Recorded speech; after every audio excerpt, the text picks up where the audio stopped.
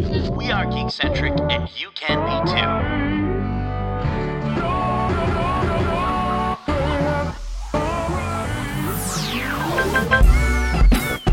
Love ya.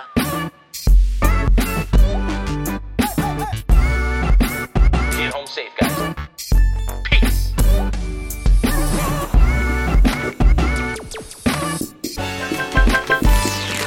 What's up, geeks, and welcome back to the Geek-Centric Podcast. My name's Justin, and today we are continuing with our spoiler review of Christopher Nolan's latest film, Tenet. But first, if you're joining us for the first time, this is a weekly podcast covering the world of film, television, gaming, toys, collectibles, and all things geek-centric. Joining me as always, I have my co-hosts Nate Shelton and Kevin Hudson, so let's get to it. Now, as I was mentioning, this episode is filled with spoilers, so if you have not seen this movie, do not listen to this podcast. Stop listening right now because we're going to be talking about plot, characters, all sorts of stuff. So if you haven't seen the movie, it's not going to make sense. And quite frankly, you need to see a Christopher Nolan movie for it to make some sense because for us, we're still trying to figure it out. So yeah, let's get right into talking about what we've been kind of like hinting at in our spoiler-free portion is like this narrative, right, of time.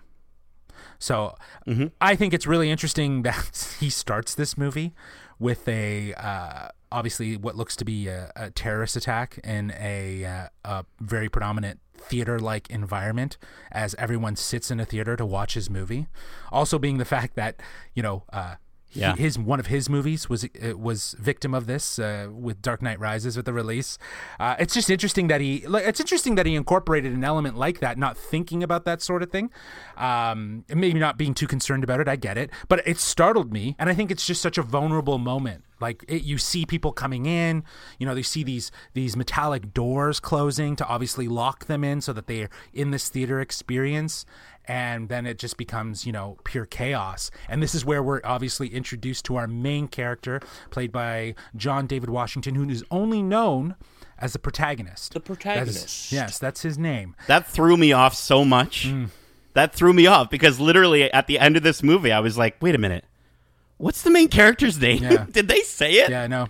We also have a cast rounded out with Robert Pattinson, who plays Neil, Elizabeth Debicki, who plays Kat, Kenneth Branagh, who plays Sator, who's our antagonist, Aaron Taylor-Johnson. Unrecognizable. Yeah, right? I didn't realize that's who it was. Yeah, I didn't realize until like halfway when he came back. Towards the end, when they were doing their pincer plan, who plays Ives, he's a military guy, and then Clemens. What? Yeah. Wait, what? Yeah, unrecognizable. I didn't know till after. Clemens Posey. Wow. Clemens Posey plays Laura, who's basically kind of like the Q in this spy espionage world. Right. You would know her as Fleur Delacour from the Harry Potter series. Right. Fleur Delacour. Yeah. Yes. Right. So this is where we're introduced to the protagonist after this first scene, and obviously we see that he is with a team infiltrating this base to kind of get something, right? Which they obviously see at the beginning it was like, what were they trying to get? It wasn't until later that you understood what it was, and things just go stir crazy for him. And yeah, I think that from this point you're just kind of thrown down this rabbit hole of what is going on in this world, this Nolan world, and it becomes very expository very quickly. And can we talk about that exposition? Because absolutely. Go ahead. We talked about Inception and how some film critics might see the exposition in Inception as the first and second act of that movie as a potential negative in the sense of just how sort of easy they make it for the audience and just talking. I honestly felt like Inception did exposition better than Tenet, 100%. In my opinion. That's why I feel like that's kind of why I gave this movie a 7 rating. I don't necessarily think it's a bad thing that at the end of this, we don't understand everything. I almost think it's kind of interesting that it's going to be a movie that benefits from multiple viewings just to understand all of the little facets, and it's funny to complain that there was too much hand-holding in a previous movie and then not enough in this one. Where does Nolan find the balance? It's almost like he can't win in that regard. I think it was great, though, the amount of hand-holding he did in Inception to do the complexity, right? I know critics would criticize that. I just feel like it with Inception, at least the ending, it's a little bit more ambiguous. No, I think by the end of it, they explain what happened. It's just a matter of if you're able to understand it. And I'm certainly not going to go out and say that I was able to understand it. But I think the pieces are there that you can figure it out with enough time and thinking and whatnot. I think it's there. I think that I want to watch this movie. I think I want to get I want to get enough from the plot and from the exposition within 2 viewings, maybe 3 viewings. This feels like I need to watch it 6 times to really get all the details that I think Nolan is intending for people to understand. And that's fine. Like, I will watch this movie, tons of times because I love all of his stuff. But I do feel like the balance was off a little bit from that perspective. And I also think that time travel is so difficult. And there are so many loopholes in these time travel movies that you can find that just scream, that doesn't work, that doesn't make sense. That's illogical. And I think what Nolan was trying to do was make the most logically sound time travel movie ever, perhaps. This is a time travel movie, and I think he's done it in a way that it's not simply you go back into a portal and you can do some stuff and change the future. He's showing how you can't go, it's the grandfather principle. You can't go back in time to change something because then the future can't happen, and therefore it can't happen. Exactly. And so this is the only way that time travel could even be theoretical in a sense. And that was well done. And so because it's so complex, because he really tried to make it grounded in reality as much as possible, it is going to be confusing and difficult to grasp and understand. And so I'm not going to hold that against him, but I definitely understand why it leaves you almost wanting more. I can definitely understand and appreciate that. Sure. I think, again, this ending felt more like Memento, where it was like we were ending in the middle of the story, right? Like there was more that we needed to see, versus something like Inception that had this, ambiguous ending with the spinning top, or, Dunkirk that has this sort of emotional sort of resonance as, Tom Hardy stands there with his plane burning. Again, it's one of those things where it's like it almost feels like an ellipsis. Fun fact, the word Tenet, we were talking about this, title Tenet refers to 10 minutes forward and 10 minutes backwards, as per the pivotal battle in the climax. That's really cool because it's 10 and it meets in the middle. See, and didn't I say that before the movie? Yeah. 10 is going to have something to do with it because it's that, Exactly. it's not an onomatopoeia, is it? Where it's the reverse, I don't know. That's really cool. You're an onomatopoeia. Anyways. Okay. But yeah, so you were right. That's what I wanted to share, is that you were absolutely right that 10 was going to play a factor in that. And I think that's essentially kind of what he is. He's always kind of, 10 minutes forwards, 10 minutes backwards, kind of. It's interesting. So I don't know. I think that's really cool. I think the story, there is a lot to unpack with that story, and really getting to, Sator's plan, and understanding the algorithm and all of this sort of stuff. It becomes, parts of it are served to you in a sort of very digestible way, and then other things I felt kind of get lost. Like I think from watching a couple like recaps, a lot of people said that it started making sense in the middle, whereas I felt like it was making sense at the beginning, and then somewhere in the middle I started to get confused, because I was trying to understand the fact that the materials and the things that they were finding, these artifacts, had been inverted, which is why they worked backwards. It was something that was almost like a part of this material, almost like a radiational sort of thing, right? Right. And I think, like, to your point about getting lost, like, throughout the movie, like, to the point where I was like, okay, wait, why are they going to get this art now? Why do they need to go and chase this person in a car? Like, I there were so many moments where I was just like, the end, not even the end goal for the movie, but just the end goal for like a specific sequence was lost on me, where I was just like, I didn't feel connected to the character to be like, okay, I know what our end goal is here, whereas all the people on screen did. Yes. And I think the one thing that stands out is you bring up a really interesting part of the story where they're, after this painting, but it's not after the painting as much as it is getting into his vault, because his vault Yes. is what Yeah. was the integral Okay. part, and they knew that in his vault this drawing would be there. So I think that like, to your point, it kind of deviated. I'm like, so now they're like doing an art heist like in the middle Right. of it, but it was I liked it. right. Don't get me wrong. I liked that moment. Right. I didn't understand it. Right. Kev, go ahead. But isn't it? I find this funny. I feel like I'm almost going to be on the side of defending a movie for once against you two in a lot of ways. What? Because again, it's not like you guys didn't really enjoy it, but like, I think it's almost better that you don't know why they're doing something until after. It's kind of a neat thing, rather than, okay, now they've got to get to point A. Now they've got to get to point B. You know, kind of like a National Treasure movie. You know, this one is like, wait, why are they doing this? Oh, for that. And now But why are they doing this? Oh, because they needed this, you know?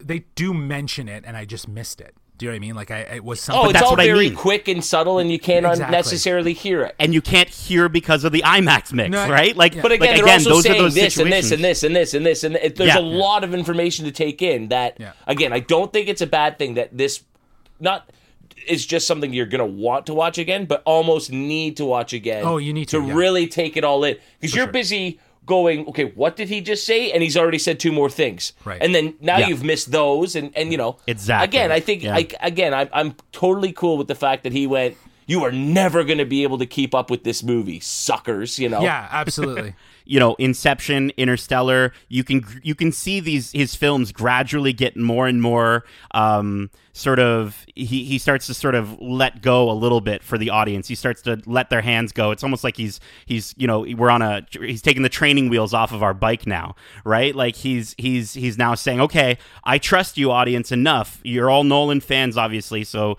enjoy this, and hopefully you'll be comfortable with everything that Nolan does, to the point where it's confusing, that you'll be okay with how confusing it is." Do you know what I mean? But I think, you know, with this story, because like we'll talk about characters, but it almost felt like to me that the characters serve the purpose more for us to be introduced into the world rather than actually serve a purpose. The only character 100%. that I think that we could actually say served a purpose and had an emotional resonance with us was Kat, who has this very human sort of wanting to be with her son and a very core element, which I think you could pull from something like Interstellar, which is this love theme, core value that stays very true to humans beyond time, beyond space. Or even Cobb Yep, and Mal. for sure. Cobb and Mal, From, right? And his kids, right? yeah. And all that sort of stuff. So again, grounding it with some sort of human element that feels very connected to that. I'm not sure they don't have a purpose. I'm not sure that's the correct sort of way of phrasing that. I mean, every Well, they character mean has nothing. a purpose, but I mean, I'm upset to learn that Neil, you know, is basically off to sacrifice himself for the greater good. By the end of it, I was You were upset about attached. that? I liked his character. Sure, I really liked his character, and I thought that, you know, I felt for him the bravery that would require at the end of the day. Certainly Kat is the only one that has any sort of growth and emotional resonance to her. But I mean, She I benefited think from the story. the characters all serve a purpose. They're all there for a reason, and they're all doing important things, you know. But there is very little sort of character development and growth amongst most of them. They're kind of just who they are at the beginning or the end. They just know more about what's going on, essentially, and we do too because of them. Right. And they're essentially a vessel for us to learn more about this world and what's going on, and like the parameters of what's happening and the danger of what's happening, versus really, as you said, Kevin, having any real full development. Their purpose is really served to help us as the audience understand where we are and what is going on. Which I think for your side characters, that makes sense. I thought it was a strange choice for your protagonist, for your main character. I like it. I don't need some mushy gushy character growth every movie. I kind of like it. He's just a badass who's going through the grind, and you understand at the end why that is. You know. Well, let's talk. Is it cool if we talk about those characters? So then? I was Starting actually with- gonna. Okay, yeah. So if you want, let's transition now into our characters. So as I mentioned, before. We have John David Washington playing the protagonist, who I think like action and just composure on screen was amazing. I thought he was great. He really brought it for this role. It's the most I've ever liked him. Yeah, like he's great in Ballers, but like, and like that's where I've known him from, like as playing the cocky football player as part of and he's good in that too. But I haven't really watched much of Ballers, and then I really didn't like Black Klansman, so it was hard for me to sort of like him in that. Right. I would so John David Washington playing both the vessel for the audience, like we talked about, and our protagonist was kind of like a bullet flying in reverse throughout this film. I mean, he was consistent, he was sharp, and his physicality in the action scenes were.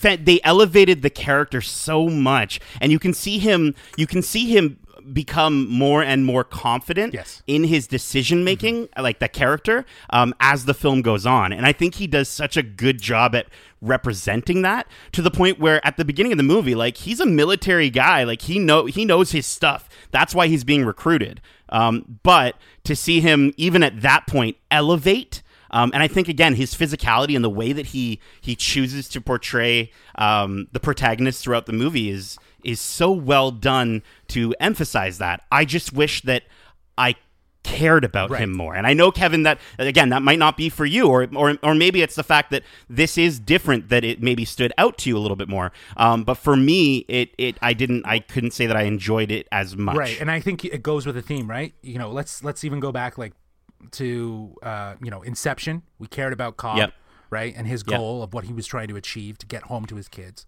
right? In Interstellar with Cooper, you have his desire to want to get back home to his kids.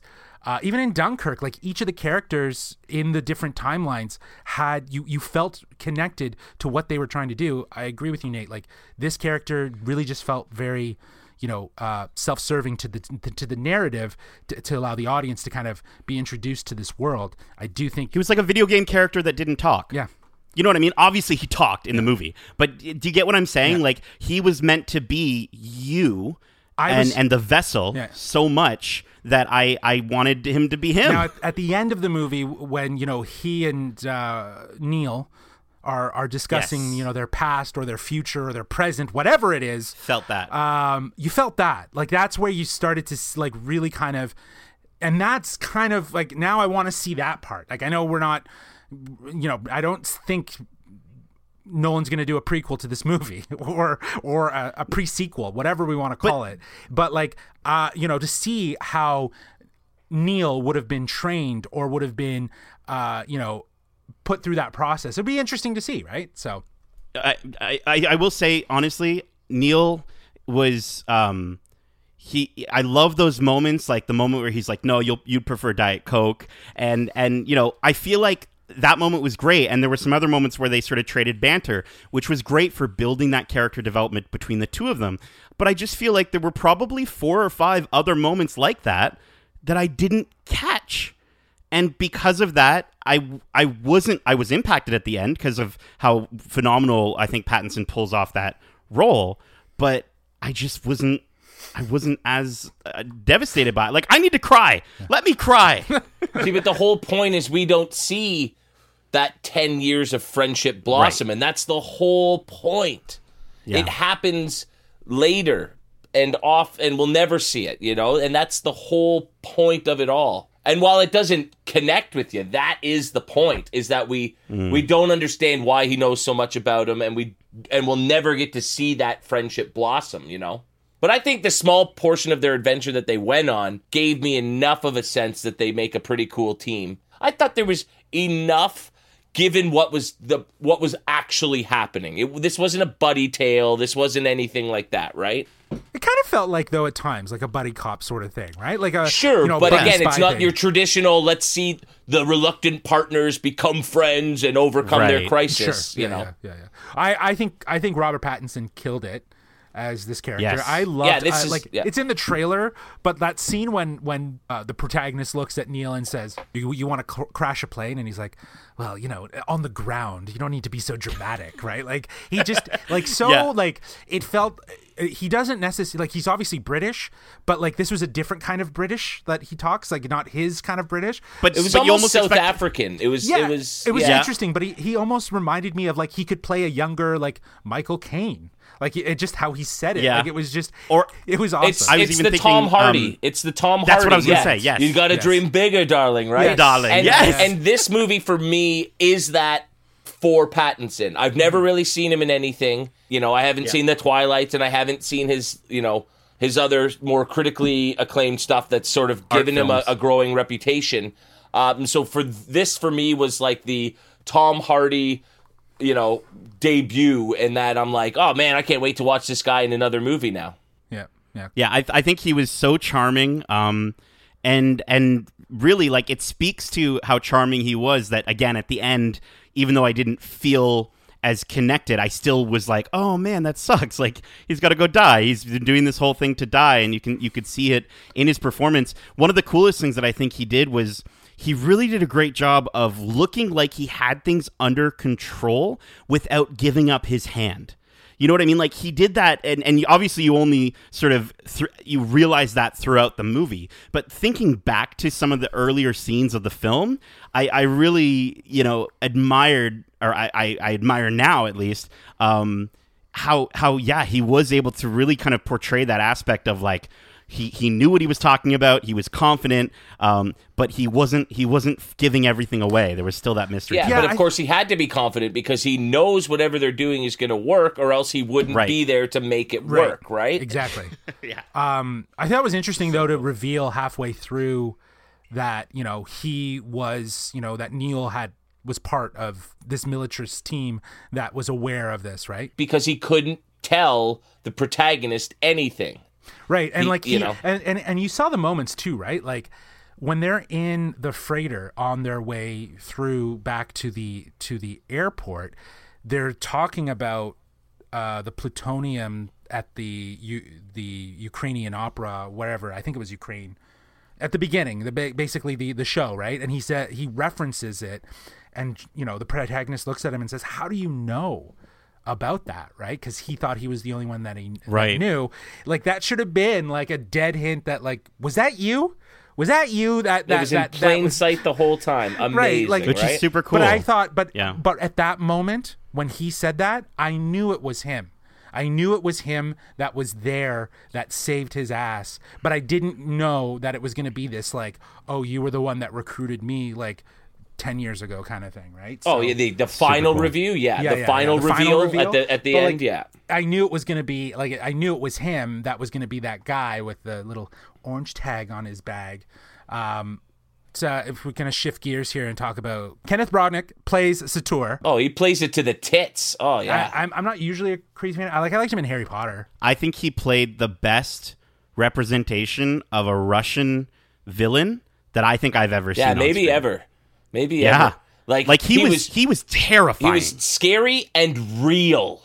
He was Yes. a real dude, but was also when he yelled, the few times where he really screamed, I was like, whoa! Yeah, when he struck her and he would he kicked her and he and there was that spittle coming out of his mouth. Yeah. and then he spits on her. I like when he wanted to step on her face, but he stopped himself because he has that heart monitor thing. He doesn't want to get too worked up, but he knew he could have gone and just those little bits of nuance of how he really committed to that role. He did a really great job. I thought it was interesting though. It was known that he was going to be in the movie, but yet there was this subtle hidden they didn't want to show who this character was. They sort of revealed him. Yeah, they revealed him. Yeah, they sort of revealed him. Even to the point where it was a bit cheesy. The camera panned to the left, and then it was the music was bah, bah, bah. Obviously not like that, right? No. But it felt like that. I get what you're saying, to the point where when Kevin Branagh came on screen,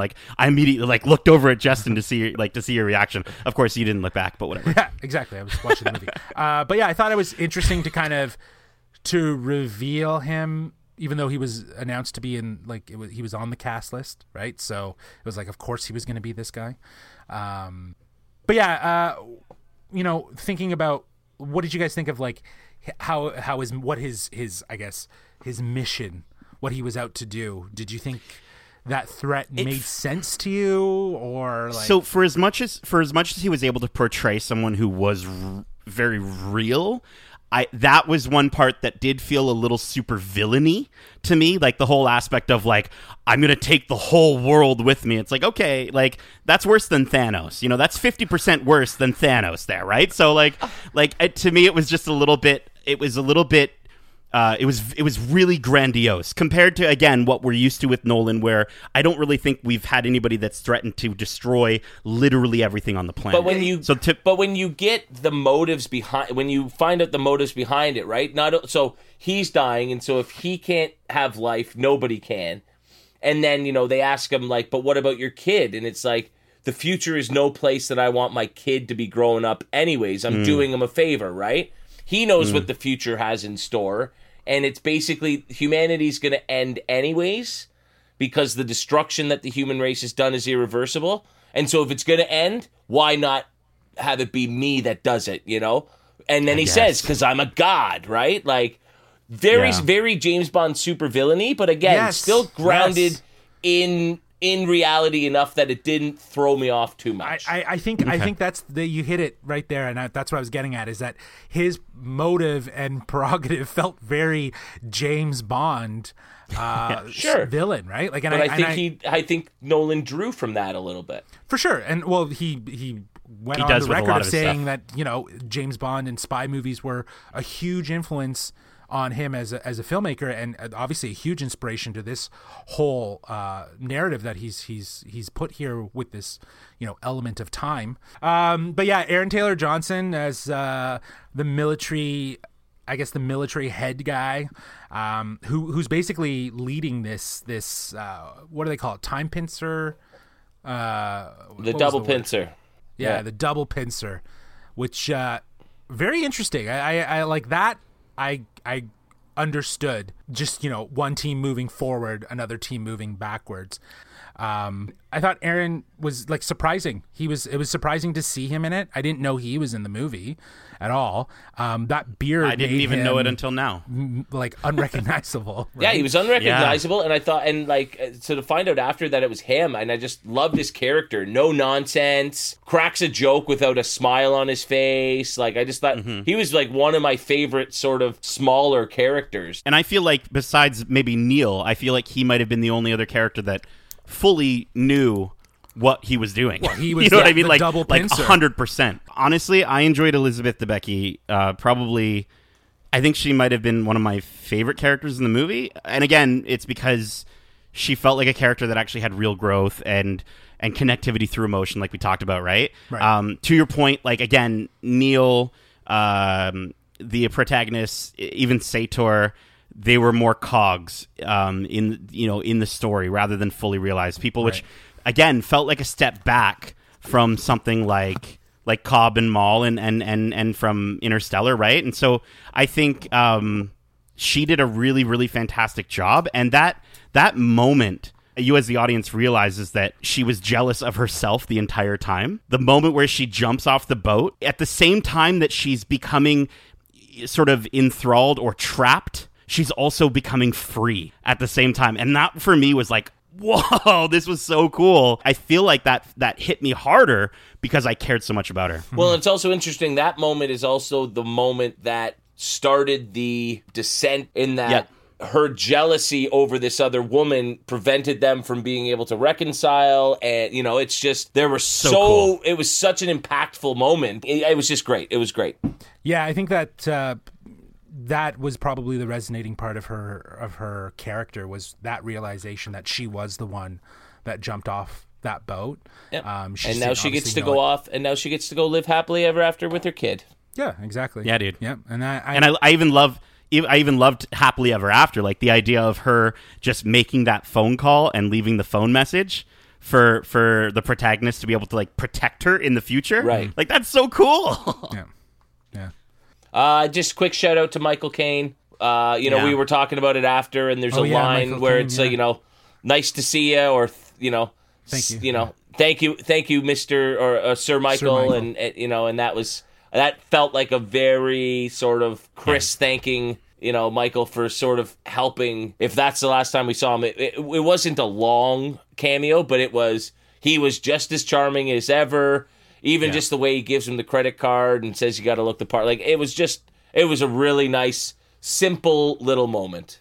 To your point, he served his purpose by obviously giving us a little bit more expository information about who Sator was and Kat and this whole other sort of where he needs to go for his next part of his mission. To see him and to have him consistently in these movies, either as a key role or as a side role or as just a voice, that is a constant collaboration between Nolan and Michael Caine that has gone on for several movies. So it's nice that if they, in this one, at least if it is a send-off for him, and it does, to your point, feel like a send-off, they referred to him as Sir Michael, just to kind of, pay that homage and that note to him as well. So I think that's really great. Moving from characters, I thought maybe we could talk about some favorite moments. Nate, why don't you go ahead? Yeah, sure. Yeah. Well, okay. So some of your favorite moments, like I can give you like two, maybe. Well, I think I've already mentioned one of them, so I'll give you three. Obviously, how mind blowing it was to see that reveal of Elizabeth Debicki's cat jumping off the boat. Again, that was it felt like a fist pumping moment for me, at least. So I really, really enjoyed that, and the way that they shot it, the way that they pulled that off. I think the only other two that really stood out for me, and I think they might be on your list as well.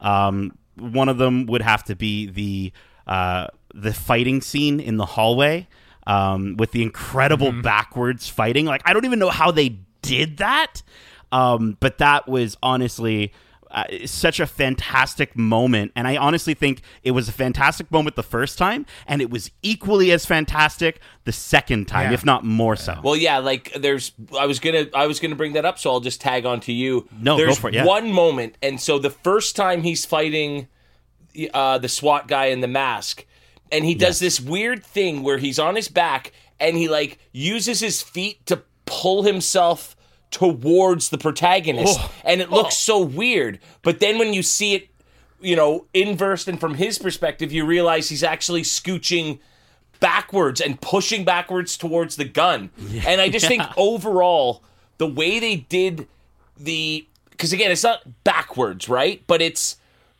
instead of, like, people aren't, when they're, inverted, they're not walking backwards and doing everything backwards, but they're doing everything against the flow of time. And the way that these people physically demonstrated that by, like, moving in such weird... I just thought the physicality of the actors to pull off such a unique spin on sort of going reverse through time was great. And that one little moment where, you see the scooching and just the flips, and it was awesome. It was definitely awesome. It was so cool. Yeah.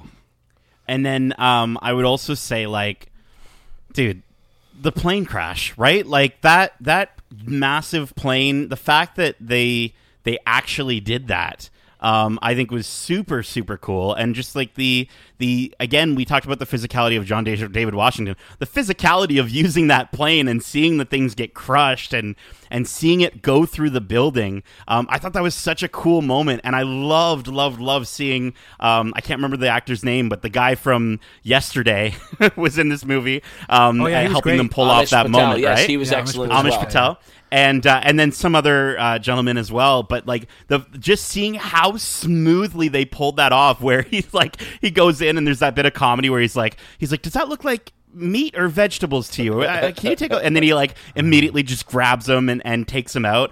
And the way that they get off the plane as it's still moving, and then just start like walking backwards into the crowd as if like they're like, oh my gosh, what's happening? Like, I thought that whole sequence was really, really well done. Those poor pilots, they just huck them off down that slide, and you see them hit the that ground first guy and really tumble. he ate it, man. Like, he just, and I bet you that was a physical, practical stunt, So just to give That's you guys crazy. a little perspective on that, I don't know if you guys knew this, but Tenet actually has under 300 visual effects shots in the entire movie.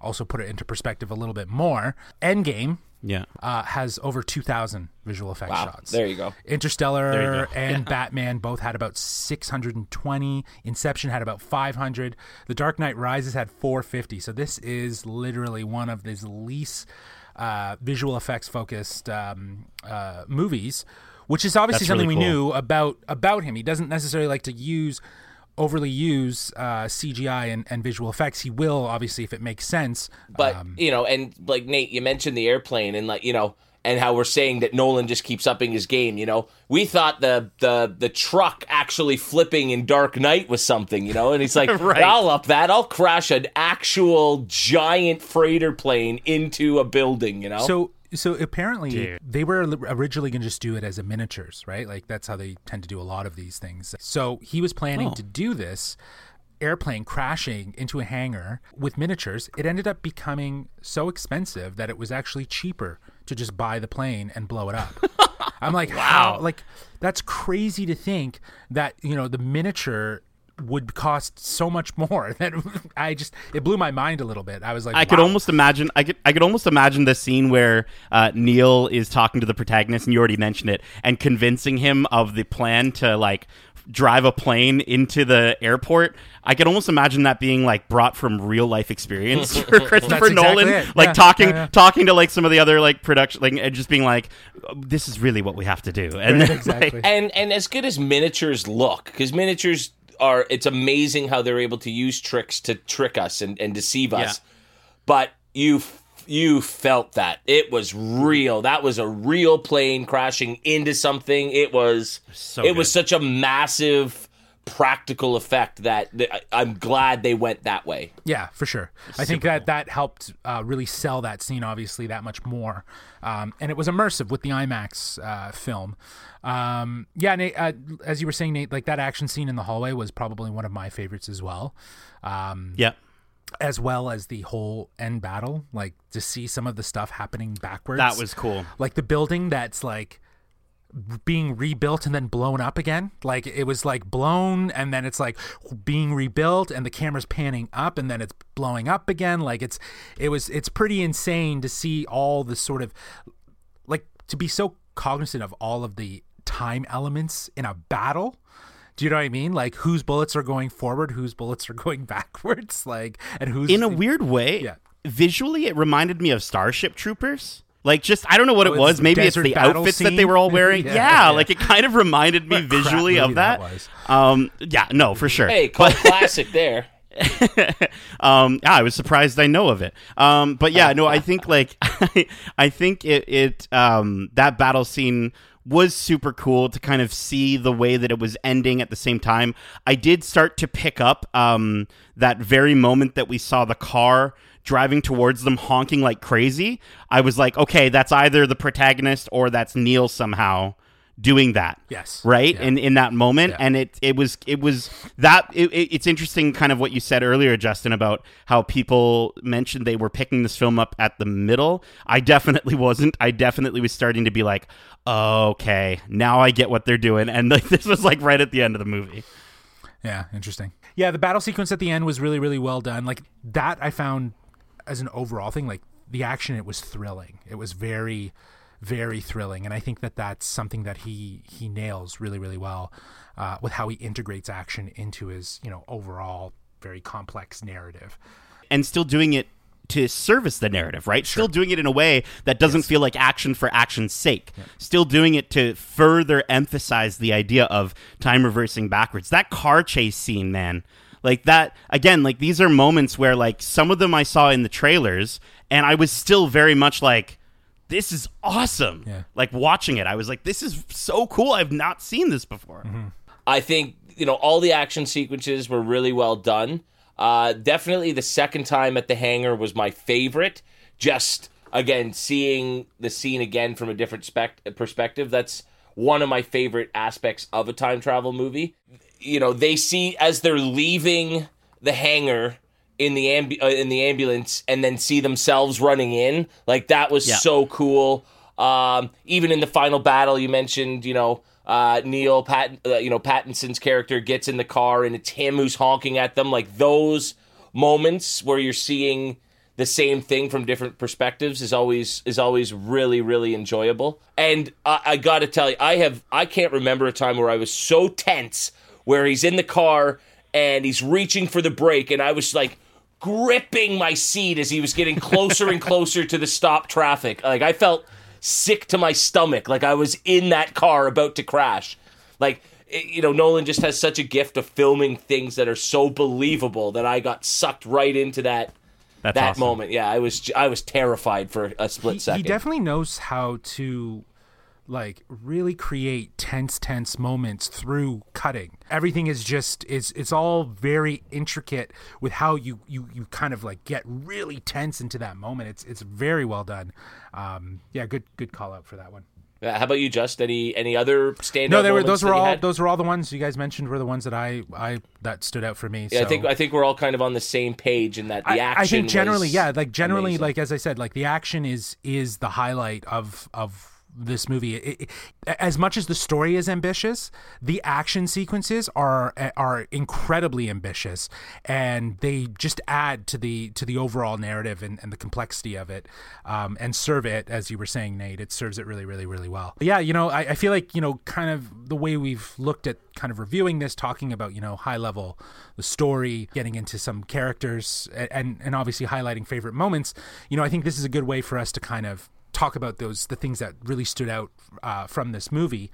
But, you know, what are your final thoughts overall? I mean, again, this is going to take multiple viewings to fully, and I don't know if I'll ever fully understand quite what's going on. I'm not much of a science guy, so I'll probably never really grasp the sort of scientific principles and theories he's sort of utilizing here. But I'm hoping after a couple times I can at least understand how, you know, the narrative part of those theories sort of really functions. But I'm okay with that. I'm fully on board with a movie that, if it's well done and enjoyable, that I have to watch again just so I can appreciate it even more. I think the one negative that I have is the same that we all had, and it's the audio was lacking in certain aspects, and I wonder. Yeah, and I wonder if watching it at home on a less, you know, bassy and sort of resonating sound system, you might be able to hear the dialogue just a bit better, and that'll only sort of help. Nate, your final thoughts on Tenet? Yeah. So, I mean, overall, I think the story is fantastically original, while being still familiar for Nolan fans. And it does all this while still providing the necessary ingredients for a big blockbuster film, similar to what Inception did about a decade ago. It's absolutely stunning to look at. Again, shout out to Hoyt van Hoytema, which is always a fun name to say. And the soundtrack is capable of holding its own against Zimmer and Julian. I just wish the film held my hand a little bit more to make me feel the impact of what I think is a very strong script. Instead, I'm left deciphering the complexity of this movie while trying to understand the protagonist's goal in each scene for about 75% of its runtime. It's his boldest movie to date, which I think works both for and against the film, in my opinion. And while I can't say it's my favorite Nolan film, I think we said it best in our Nolan review episodes that even his lesser films are still phenomenal. Right. And I do believe that this is true for Tenet as well. Yeah, well said. It is a bold movie. It is Nolan in its tradition of what it deals with and how it does. I do wish that the movie could have helped me understand a little bit more of the complexities of it. I don't mind something that has me thinking and guessing, but I like something that kind of can still provide the same amount of information while also trusting me to understand other aspects, which I think Inception did really, really, really well. And obviously other movies like Interstellar, right? Like I think Interstellar does do it to a certain degree very well. Like the science actually makes sense. Again, very bold in terms of a narrative, and I think Nate said it best. It works. That works for it and against it in both aspects. Very ambitious. Action scenes were very enjoyable, and they just keep getting better, and they're thrilling beyond all means. So overall, this movie is not my favorite, but it's definitely not the worst movie he's done. And I don't really, like you were saying before, there's not really a worst movie. There's just movies that you would choose over others. I don't know if I would choose this as over another movie. It definitely isn't in my top 3. But I would just say, if you're a Nolan fan, whether you're comfortable seeing it in the theaters, that's up to you. But this is, if you're a Nolan fan, you're going to appreciate aspects of it, and you have to see it. If you're a Nolan fan and you appreciate what he does, you have to see this movie. It's a must. And that I wholeheartedly agree with. Right, even if you can say what you want, like you have your opinions about the movie after, but you have to see it to really fully understand what we're talking about. Well, yes. So, but yeah. I don't even understand what we're talking about. Well, that's it for us, guys. Thank you so much for tuning in for our full spoiler review of Tenet. If you've seen the film and you want to share your own thoughts with us, please feel free to do so by hitting us up on our email at wearegeekcentric@gmail.com. That's wearegeekcentric@gmail.com. But for now, that's it. We hope you enjoyed this week's episode. If you did, please feel free to give us a rating on Apple Podcast. 5 stars is the minimum that you can give us there. So please rate, review, and let us know what you think. As always, we are Geekcentric, and you can be too, which means you can also check us out on YouTube at youtube.com/geekcentric. Follow us on Twitter at geekcentricyt, and of course, check us out on Instagram at We Are Geekcentric. And for all those gamers out there who love to use Twitch, be sure to check Nate out on his channel, twitch.tv/NatePlaysGames. Join us next week as we will be doing another movie review for Disney's latest film, and of course, I'm talking about Mulan, so be sure to tune in for that. But until then, as we say, love ya. Stay home or go out safe. Peace.